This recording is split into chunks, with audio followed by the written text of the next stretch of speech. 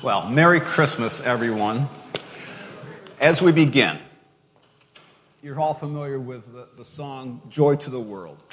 I'm going to read, which is really not a Christmas song. We sing it for Christmas, but you can sing it anytime you want. I'm going to, as just sort of an opening, I'm going to read some of the words from Psalm 98 on which this song is based. And then I'll open with prayer, and we'll go in and talk about the Magi. Listen to this. Shout for joy to the Lord, all the earth. Burst into jubilant song with music. Make music to the Lord with the harp and the sound of singing, with trumpets and the blast of the ram's horn. Shout for joy before the Lord the King. Let the sea resound and everything in it, the world and all who live in it. Let the rivers clap their hands. Let the mountains sing together for joy. Let them sing before the Lord, for he comes to judge the earth. He will judge the world in righteousness and the peoples with equity. Shout for joy to the Lord, all the earth. Join me in prayer, please. God, as we come here to study the Bible, to see what you have written for us, help us to not be complacent. We know about the Magi, but help us to see freshly parts of the message that you have for us. I ask for your Holy Spirit in each of our hearts that we will be pulled closer to you and that we will learn how to be better, stronger in our faith, and how to be better Christians. In Jesus' name we pray. Amen. So, the Magi. We're going to read from Matthew chapter 2, verses 1 through 12, which is where this passage is written. While you're finding that, one of the themes here, the Magi, this passage is curious. We'll come into that. After Jesus was born in Bethlehem in Judea, during the time of King Herod, Magi from the east came to Jerusalem and asked, "Where is the one who has been born King of the Jews? We saw his star when it rose and have come to worship him." When King Herod heard this, he was disturbed, and all Jerusalem with him. When he had called together all the people's chief priests and teachers of the law, he asked them where the Messiah was to be born. "In Bethlehem, in Judea," they replied, "for this is what the prophet has written. But you, Bethlehem, in the land of Judah, are by no means least among the rulers of Judah, for out of you will come a ruler who will shepherd my people Israel." Then Herod called the Magi secretly, found out from them the exact time the star had appeared. He sent them to Bethlehem and said, "Go search carefully for the child. As soon as you find him, report to me, so that I too may go and worship him." After they had heard the king, they went on their way. And the star they had seen when it rose went ahead of them until it stopped over the place where the child was. When they saw the star, they were overjoyed. On coming to the house, they saw the child with his mother Mary. They bowed down and worshipped him. Then they opened their treasures and presented him with gifts of gold, frankincense, and myrrh. And having been warned in a dream not to go back to Herod, they returned to their country by another route. Okay, this is message number 3 out of 4. And you get to do the other 3 as your homework later on. Okay? So these are the stories right after Jesus was born, before he began his ministry. The shepherds. Familiar with that story? That was on the day that Jesus was born. The shepherds were the day laborers of the time, right? May or may not have been homeless. They pretty much lived out in the fields. They were Jewish by tradition, certainly by culture. Chances are they never went to church because they're busy keeping an eye on the sheep. Bottom level of the social strata. Simeon and Anna in Luke chapter 2, which we don't read about very much, but it's part of your homework. These are when Jesus is brought to the temple to be circumcised and essentially to be blessed. Simeon and Anna are out in the courtyard, and they are traditional, God-fearing Jews, and Jesus is revealed to them. The Magi, which we'll unpack that, strange people. We'll come back to that. And the fourth one is Jesus at the temple when he's about 12 years old, and this is also in Luke chapter 2, where he stays behind at the temple when mom and dad, after feasts and sacrifices, the clan headed back, Jesus stayed behind. And here he was talking to the Jewish elite class, to the priests who were the Bible scholars. So we're going to talk about the Magi. In your bulletin handout are the passages for the other three, and that gets to be your homework this week, to read these and see what God is saying about Jesus as a youth. So here's the Magi history. They came from the east. The Magi were very likely religious leaders from Persia and were very senior religious leaders in that country, and very likely had a lot of influence with the king or whoever was in charge. They looked at patterns in the sky, and so they saw the star, which to them was a sign that there was a new king, and they took this very seriously. And the next slide shows where they came from. The slide on this side, the brown area is the Roman Empire of the time, okay, which pretty much surrounds the Mediterranean. And the other map shows where Persia was. It's where Iraq and Iran are now, maybe 1,000 miles or so to get to Jerusalem and Bethlehem. It's a hike. At least today, most of that land is desert. And so the presumption is that they came from one of the capital cities there. The Magi were known to the people of Israel.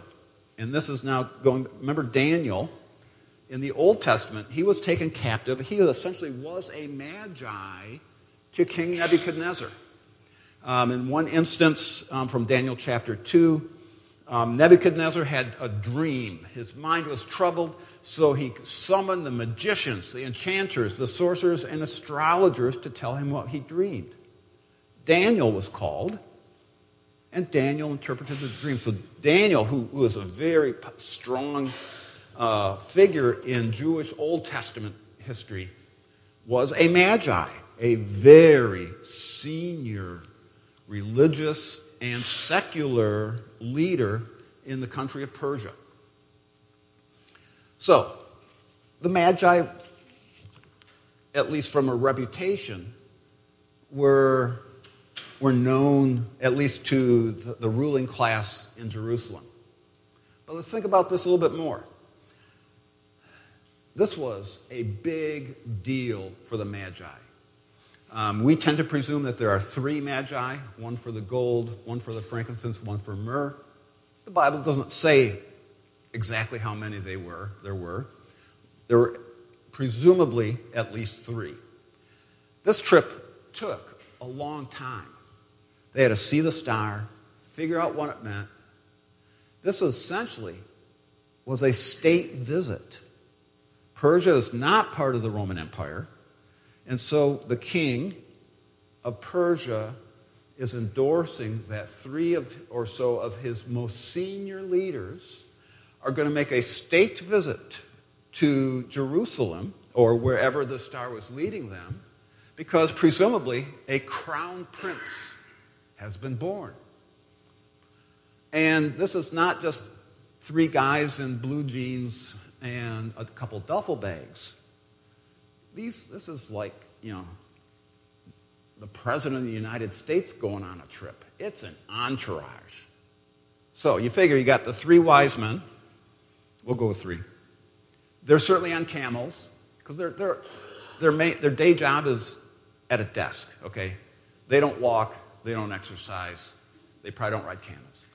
So they each have a couple of personal servants, a couple of people to handle the baggage, their tents, a couple of cooks, a bunch of extra camels to carry all their gear, and a bunch of people, presumably men, to lead the camels. There might be 20 to 40 people in this group. It's certainly not 3 people.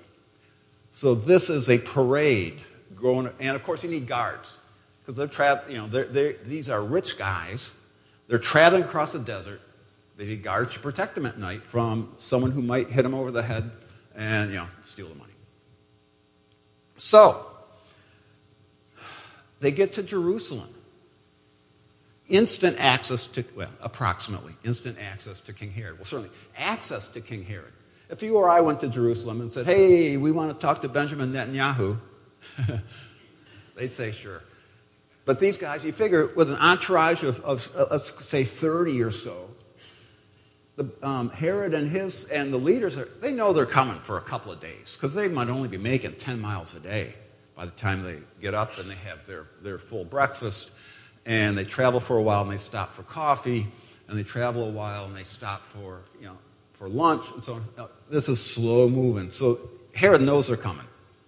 He invites them. It's a state visit, right? And Herod certainly received them as ambassadors from Persia, because that's what they were. They represented the king. They weren't ordinary people like us. These were senior leaders representing the king, and we're bringing gifts for the new crown prince. They were looking for the King of the Jews. So they said, where is the one who has been born the King of the Jews? We saw his star when it rose and have come to worship him. At which point, everyone in the audience says, oops, Herod didn't have a new baby. There must have been an awkward pause in here someplace. And so Herod calls the priests, the religious leaders, because he talks about the King of the Jews, but Israel was part of the Roman Empire. It's a little confusing in there. But he calls the religious leaders,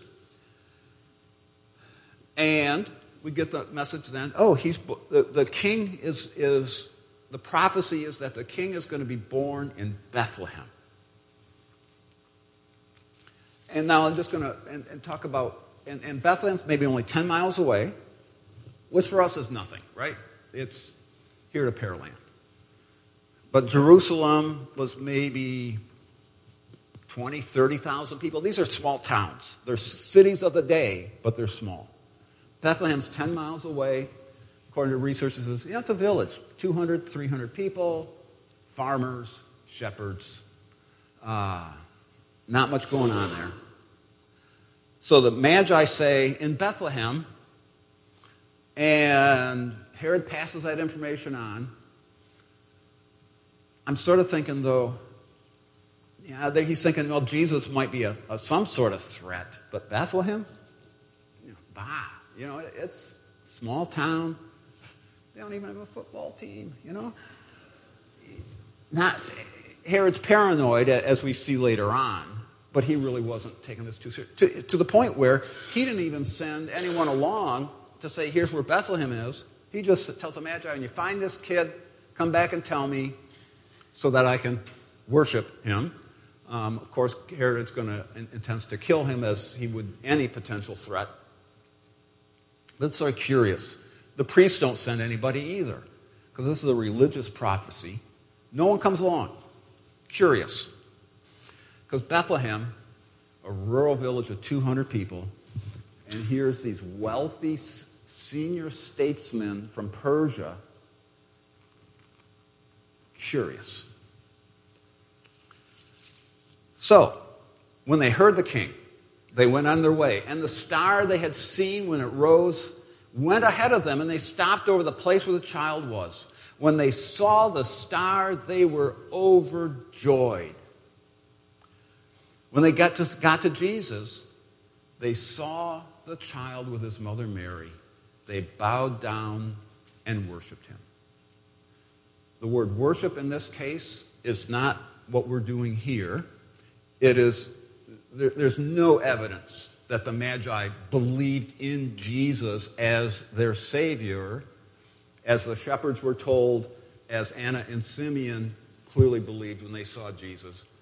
In this sense, worship is in the sense that, from the dictionary, to give respect and honor due to a king.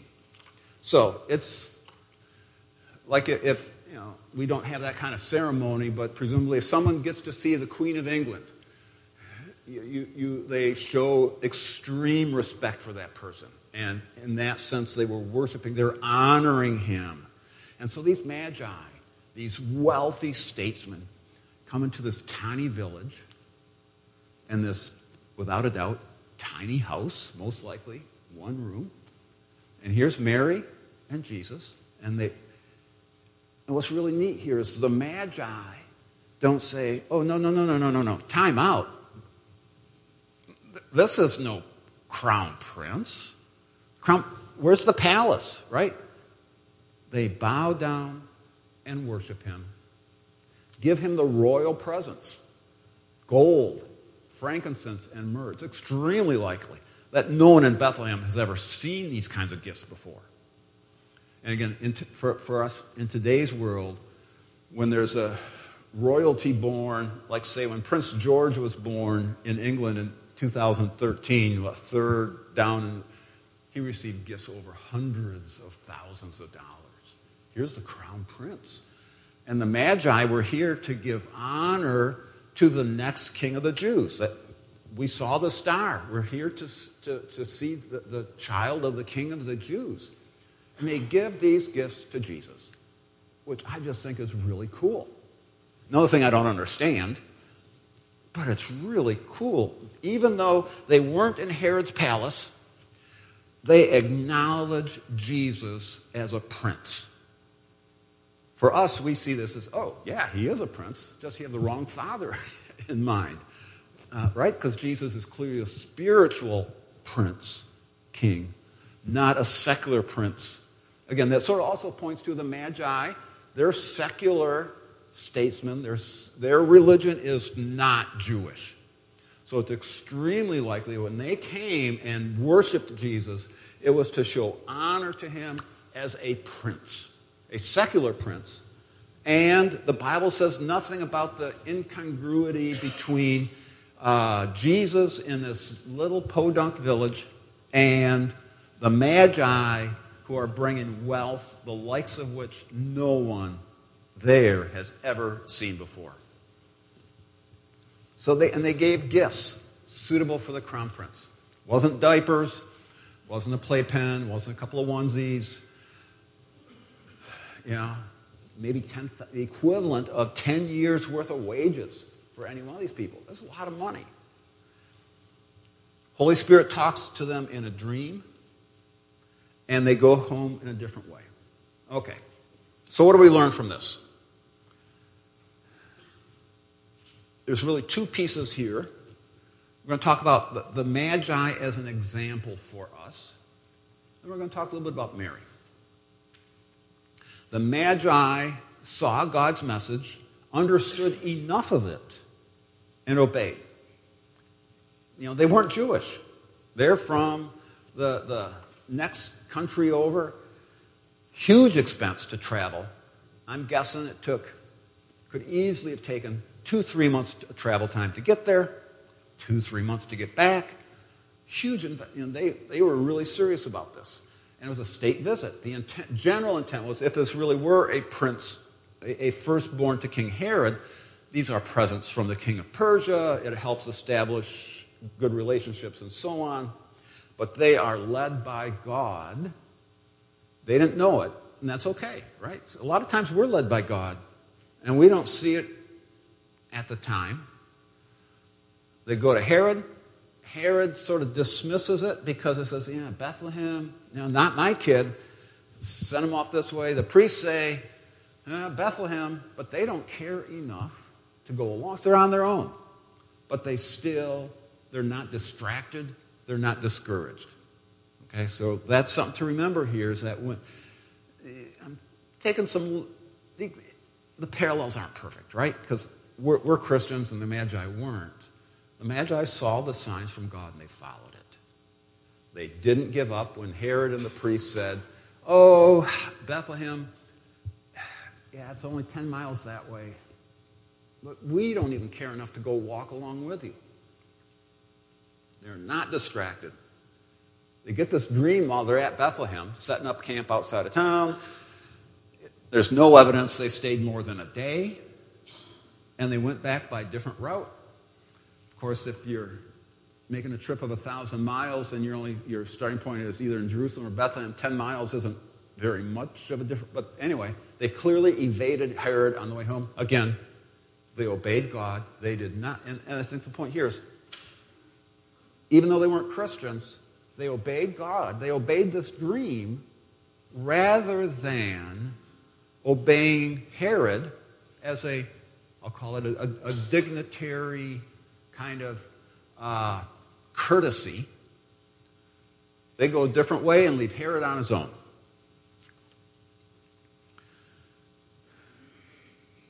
So we can bring some points to us about the Magi that we can take home.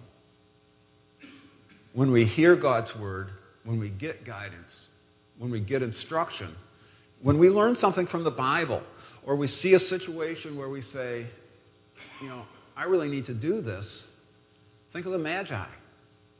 They spent piles of money and maybe a year. Do it. Don't be distracted. Do what you're led to do with confidence, as they were. And my second point, then, is to look at Mary. They came into the house. They said Mary and Jesus, and they bowed down and worshiped. And you will recall, Mary was visited by angels before she was pregnant, had the shepherds come to their manger scene the day after he was born, had Anna and Simeon out of the blue praise Jesus as their Savior, and now a year or so later, here are these royalty from Persia. Mary welcomed them into their house. And he said, come on in. Here's Jesus. If you think a little bit about Mary in all of this, she also listened, obeyed, and she welcomed. The Magi were, for Mary and Joseph, the Magi were bizarre. 2 years earlier, when Jesus was born, the shepherds, they're coming in at night. They are smelly, underclass, and they come into the manger and they worship Jesus, and Mary's sitting there. And she clearly welcomed them. Mary welcomed the Magi. And where we see this too is that Mary clearly was the person who relayed these stories to Matthew and Luke, because they're the ones that actually wrote them down into their Gospels. Mary was clearly alive when Jesus had his ministry. We don't know what happened to Joseph. And only Mary and Joseph were around at that time when Jesus was born. So Mary knows this stuff. And so think about Mary. Mary is a believer because she believed the angel that came and told her when she was a betrothed but unwed, most likely teenage girl. She believed and pondered, maybe this is the old version, but when I was growing up, Mary pondered these things in her heart. And that sense of saying, wow. And so you get these wise men coming up, giving them $10,000 worth of good stuff. and guidance from God. They escape to Egypt and come back from messages. And Mary's listening and learning. But she has welcomed the shepherds. She welcomes the Magi. She clearly welcomed and embraced Jesus. So as God, and so part of this is Mary is someone who's, what she did we can emulate and say. She was welcoming to some pretty strange strangers. And she brought them in, the shepherds, Anna and Simeon, the wise men, and put it in her mind and pondered. She believed, she worshiped in the sense that we worship. And all this is not an accident. God used these situations, used Mary, used the angels, used the stars, used the Magi to give invitations to people to come worship. The shepherds responded and they worshiped. Anna and Simeon worshiped God when they saw Jesus. The Magi gave, I'll call it secular honor and glory. They weren't believers, but they brought respect for the crown prince. None of this was an accident. It wasn't that the Magi made a mistake. God brought them here to show. One thing to learn from this clearly is that they showed respect to Jesus as the prince, the king, as God here, even though they didn't. God clearly, I think, uses Mary as sort of the facilitator of all these, because she's the one that remembers them, brings and allows us to read it. And so, two things here. God uses situations to reach people, and we can be part of that reaching. But part of it is, too, we're the ones being reached. You know, we're somewhere between the shepherds as day laborers and Magi in the social spectrum, and they're all welcome. We're all welcome in front of Jesus. Jesus clearly makes this point. Salvation is not just for the religious elite.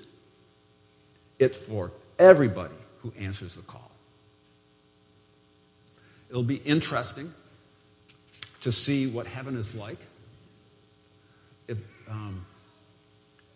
To hear the story of the Magi from Jesus' perspective, we'll fill in the blanks. But again, when God's reaching us, or God's using us to reach someone else, we obey. And the sidebar here is, don't get distracted.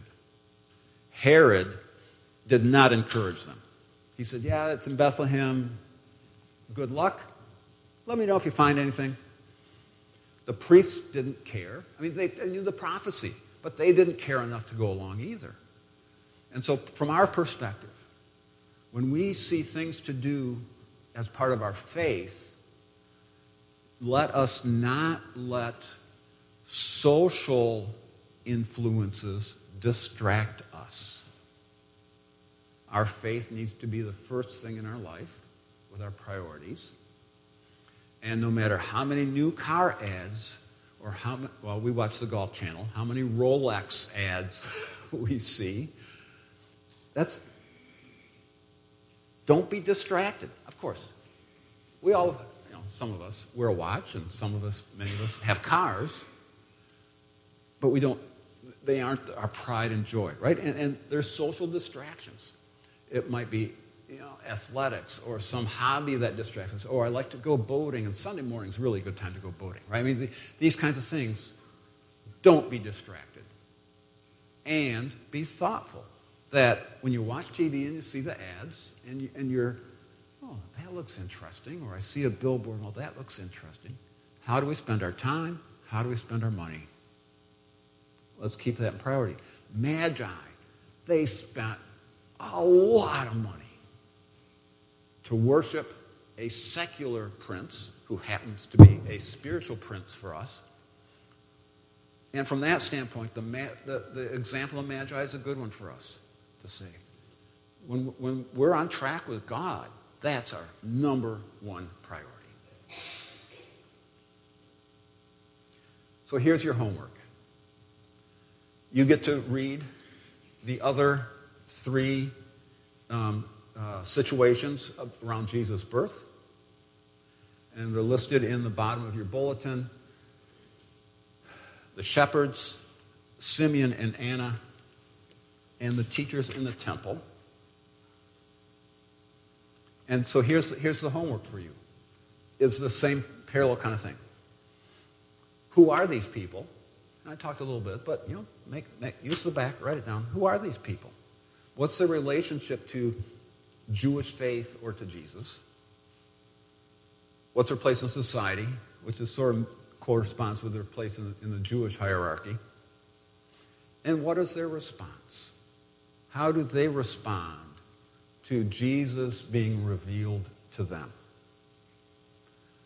And it's healthy for us to read these stories again as they're written in the Bible, not just how they happen to stick in your head from overall repetition. Think about this. Spend some time thinking about them. Do they respect? Do they worship? Do they not care? Because for us, it's helpful to learn and understand how people interacted with Jesus at the time, and especially as a youth. Let's pray. God, we come to you and thank you for the story of your birth. At this time of year when we think about the shepherds, we think about Anna and Simeon in the temple, we think about the Magi. You brought people into Jesus' sphere of influence right next to him. The shepherds and Anna and Simeon responded with faith and with joy. The Magi with obedience, probably not with faith. Herod, he just didn't care. God, help us to listen and understand these things to the best of our ability and to obey so that we can understand your message to us better, so that our faith is increased and the work that we do in service to you is enhanced. In Jesus' name we pray. Amen.